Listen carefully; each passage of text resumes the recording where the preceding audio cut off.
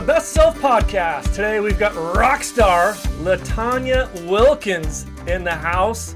Cannot wait for this conversation. She's a best-selling author.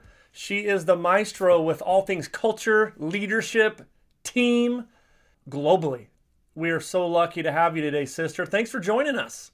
Yeah, thanks for having me. I love your vibe, so I'm really excited for this.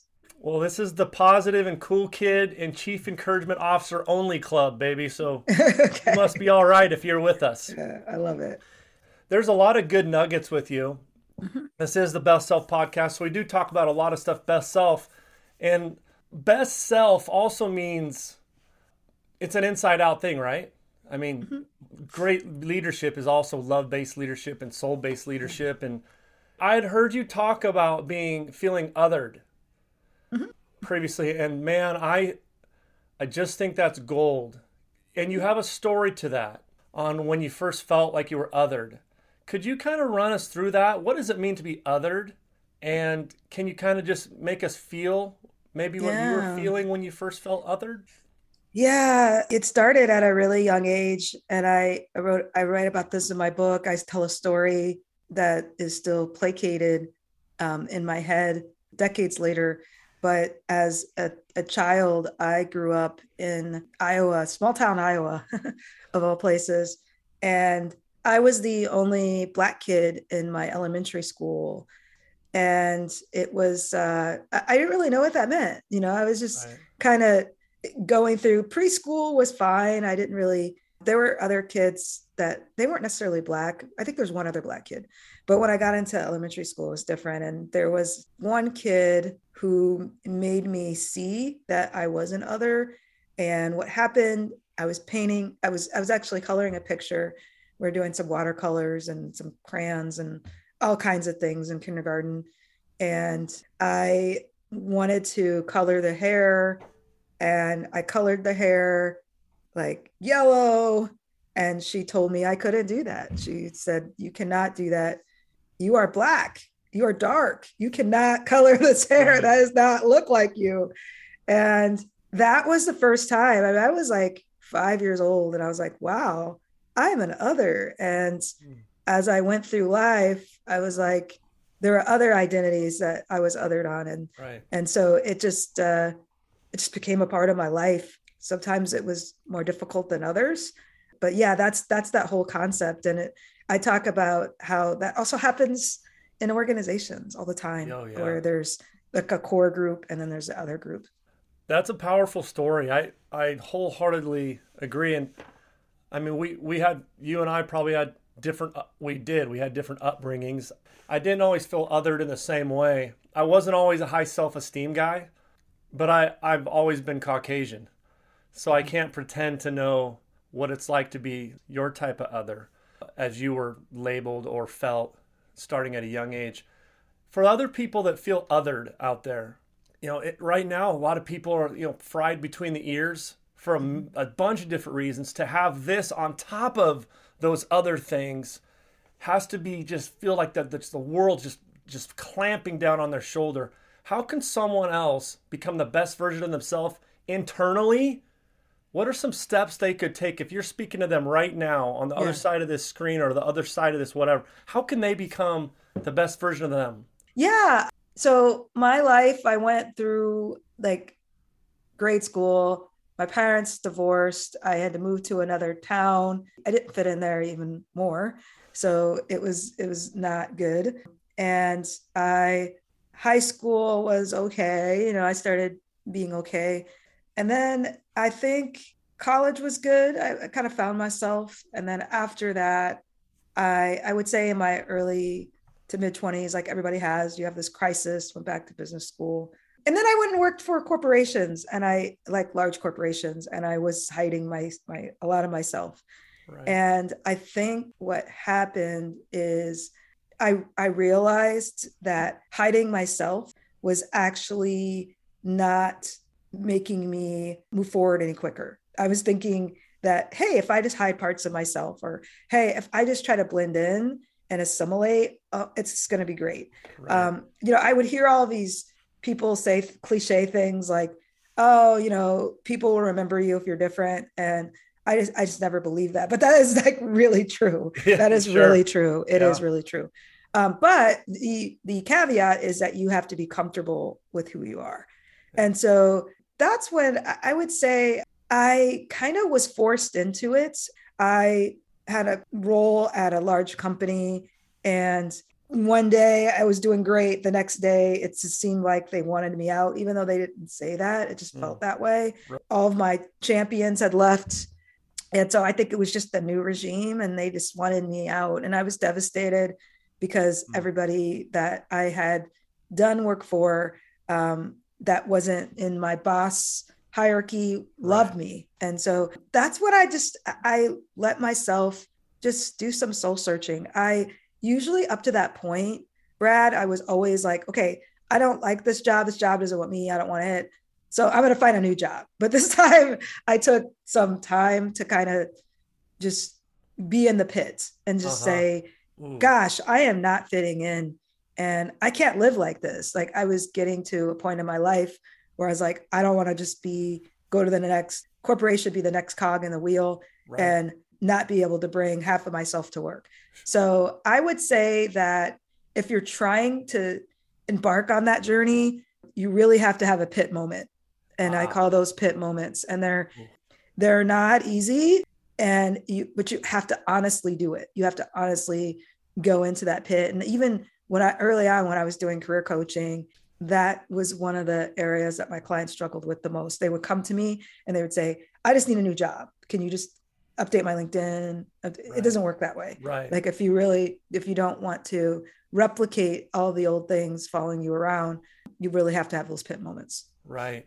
So we're not trying to avoid friction, we're embracing friction. Right, right. Yeah, I love it. I talk about the same thing too. We can visit Pity City, but we don't want to stay there.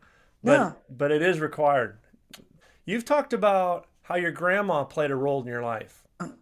Yeah, yep. But let's talk about G Money. Let's talk about grandma.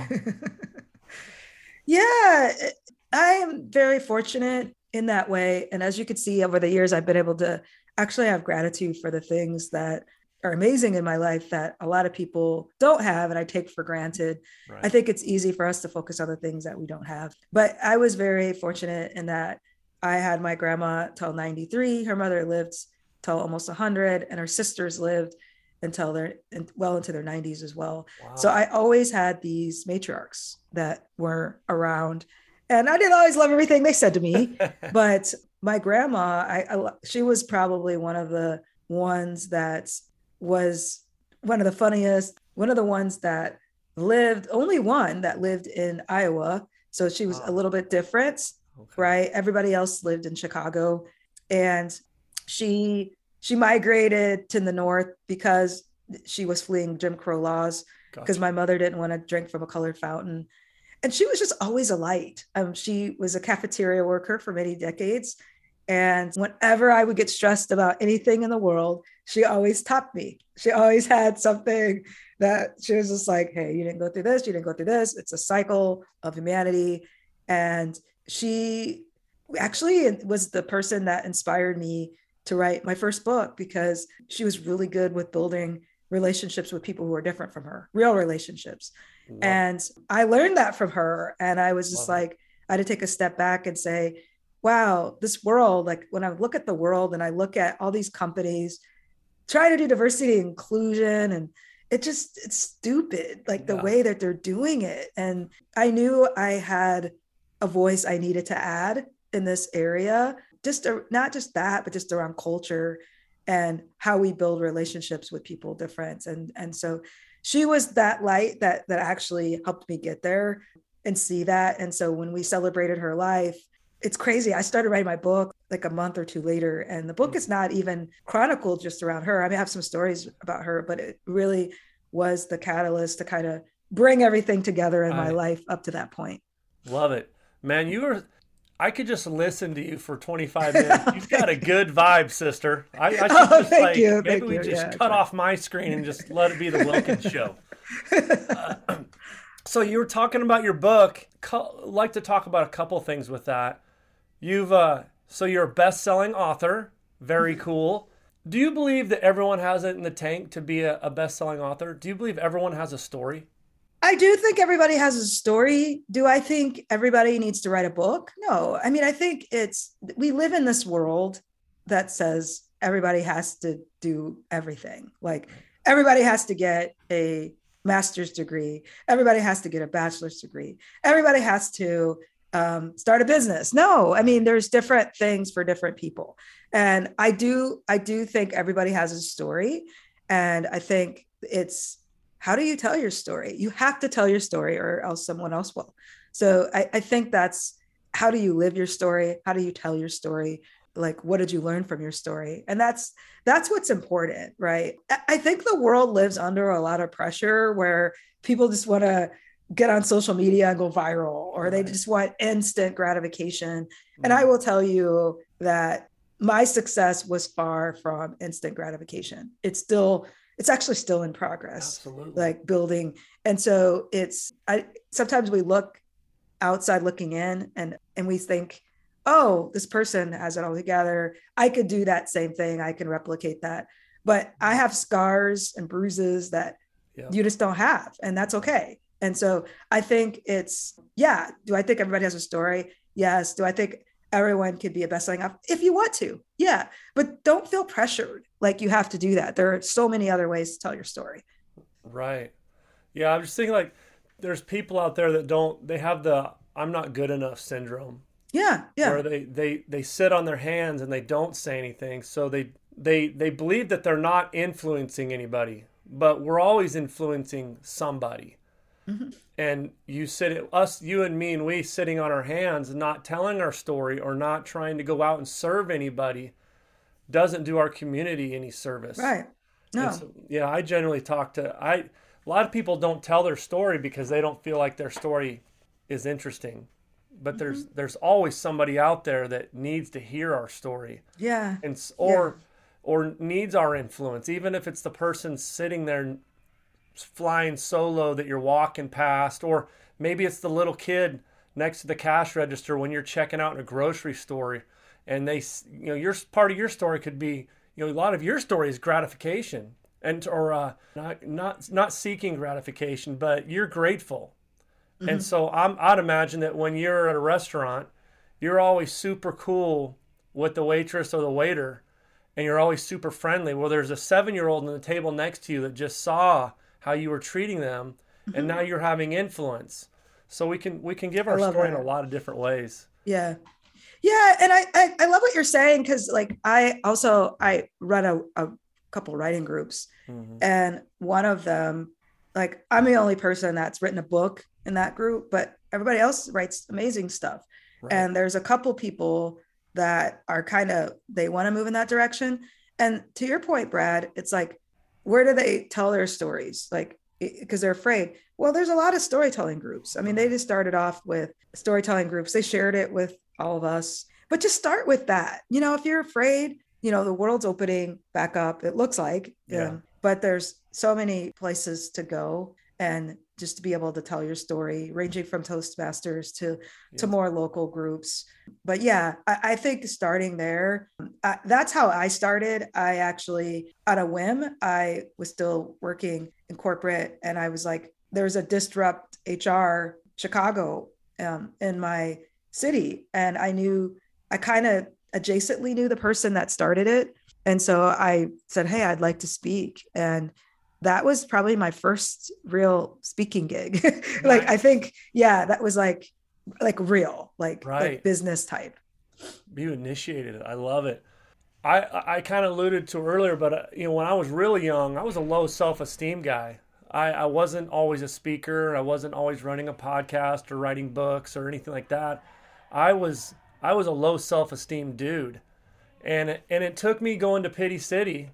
It took me being at lower moments, and then it took me investing in me, betting on me. And I've heard you talk about being the architect of your own, not in these exact words, but being the architect of your own awesome. Are there any tips you can give people on how they can become the architect of their own abnormally Wilkins beastly awesome? The first is the pit. We talked about that. The second step, I would say, is being like, screw it, and bringing your whole self everywhere. Like Yeah. that was when my world changed. After I was in the pit, I was like, I can't do this anymore. And then I would just go into job interviews and I'd talk to people and I'd bring my whole self to that conversation.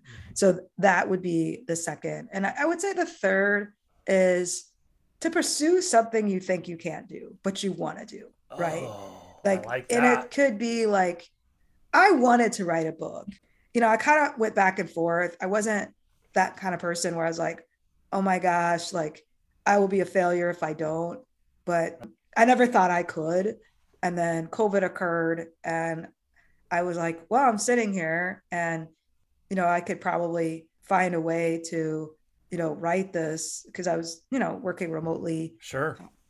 I don't strongly recommend that because I basically was working all the time. Right. But yeah, try to do something that you're afraid of, especially after you've been in the pit and you start to see what you really want. Yeah, I feel like self-awareness, getting real with yourself is something that's really helped me. Like being real, and because self-awareness allows us to get clarity, and clarity allows us to expand, which kind of Mhm. alludes to a lot of the stuff you've been talking about. Like when we can start expanding from the inside Right. out, Right. now we start to become freaking abnormally awesome. And the cool part about, at least for me, maybe you can, I'm sure you can relate, is that the more I've invested in me, the more everything outside of me has gotten better. Like the more I've invested in myself, the better my world outside of my body has gotten. I think a lot of teachers, a lot of healthcare workers, a lot of people that are servant leaders are struggling right now Mm-hmm. because they're fried. Their thing, a lot of them, I'm generalizing, a lot of them their entire life they've just served others. That's been Mm-hmm. their juice. Like their juice is people. And they want to help people and all this stuff. And I think what a lot of them do is they're not filling up their own cup. They're filling up everyone else's cup, but they're not filling up their Yeah. own Yeah. cup. Do you have I was just trying before we hopped on today, I was brainstorming ways to that I could help people fill up their cup. Maybe we can brainstorm a couple ways that people could fill up Yeah. their own cup today, maybe? What do you think? Yeah. Yeah. That's a really good, interesting concept. And I think a couple of the ways that I was able to do that, again, it wasn't easy peasy writing a book. Right. I know I make it sound like that. I pursued more just professional training for myself, Yeah. stuff that I wanted to do. I took some somatic coaching classes, some team coaching classes.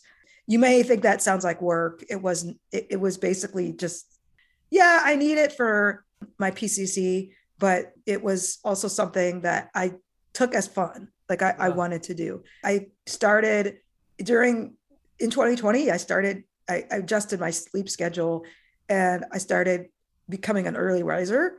It was something that I knew that I wanted to do. And I knew that that was basically my circadian rhythm. Like I was observing those. And so now that I'm an early riser, I make time for myself every morning and I go to the gym Yeah. most days of the week. Then after the gym, I might, like, especially now, I might pop by a coffee shop just for an hour and just do a Mm-hmm. little writing. But having time for yourself every day. The third thing about filling your cup is, and this is a newer thing for me because it's hard even for people like me that have been doing this stuff for a long time. Sure. I just started traveling and just taking trips. Like I took a trip by myself like a couple weeks ago, and I went to a women's travel conference, and we talked about traveling around the world. And I mean, it wasn't an industry conference; it was more a like a hobby kind of Sure. conference. Sure. And so, yeah, so it was like it was leisure travel, and so it was just really nice. I went to New Orleans and I Mm. ate a lot of food there and Yeah. I met some new people and so those are just a few things that I do. And it's Right. I was afraid to take a trip by myself because I never done it. Like Right. I'm usually traveling with my family or my partner or Right. whatever. And so I think that those are some ways that I've done it. Like again, do something you're afraid to do. Like I was almost not going to take this trip because a friend of mine couldn't go. And I was like, I think I'm just going to go. Yeah. And, Nice. but yeah, I think that every decade it's different. Yeah, I think we just got to get intentional about it. Right. I mean, you're having fun by design going to Louisiana. We gotta have family by design, fun by design. Right. I love that. Yeah. Personal development by design. I love that you're setting boundaries. It feels like you're setting more boundaries. You're getting intentional with your schedule, all that stuff. I feel like that helps fill up our cup, because for me, I call it having core values held loosely. Like this is who I am. This is my greatness radius. But inside that, I'm going to roam freely. But we got to have some sort of parameters. And I think when we give ourselves a little more design, it eliminates stress and eliminates the fluff in our life, because we're not just shooting from the hip. People that don't have a plan, they're just treating their life like a hobby. And when you treat your life like a hobby, you kind of get what you deserve, and you're just stuck in the pit. You're singing in the mud. Right. Type deal. Right. Yeah, well, the intentions are so important. And right. One more thing I'll say is, like, yeah, I get it. There's no way I would have written a book if I didn't have those boundaries and intentions. Like, if I wasn't going to the gym and working out or running, like when I couldn't go to the gym, I mean, that was the way that I cleared my head and kept going and just connected with my humanness again. And so it's whatever that is for you. Even it doesn't have to be that. It doesn't have to be. It might just be going on a walk in the morning or meditation or, yeah, but you have to have that. Love it. You are gold, girlfriend. So, hey, we've got 30 to 45 seconds left before I kick you to the curb, Wilkins. Okay. And so at the time of this recording, we've got 60 plus countries tuning into Latanya Nation over there. For 30 to 45 seconds, how would you suggest the people, the audience, how should they start becoming the best version of themselves today? List out 5 things you've always wanted to do, but you're afraid of, and just pick one and do that. Do it. Just do it. Do it immediately and reflect on the experience and how it makes you feel. That's the closing comment I have. I love it. You were great. I so appreciate you taking the time today to hang out with us. You're a person I could talk with. I know I would become a much better version of me if I got 15 minutes of Wilkins Nation in my diet every day. It'd be good. We'll make sure we put all your socials and all that stuff in the notes. If for those that are out there that are, man, she works with teams, she does culture, she does leadership. She is a best-selling author. Her book is incredible, and she's available. She's not really hard to get a hold of. If you like what you heard today, please reach out to her. She is a rock star and has so much to give. So I appreciate you being with us today, sister. Make it a great day. Okay, you too, Brad.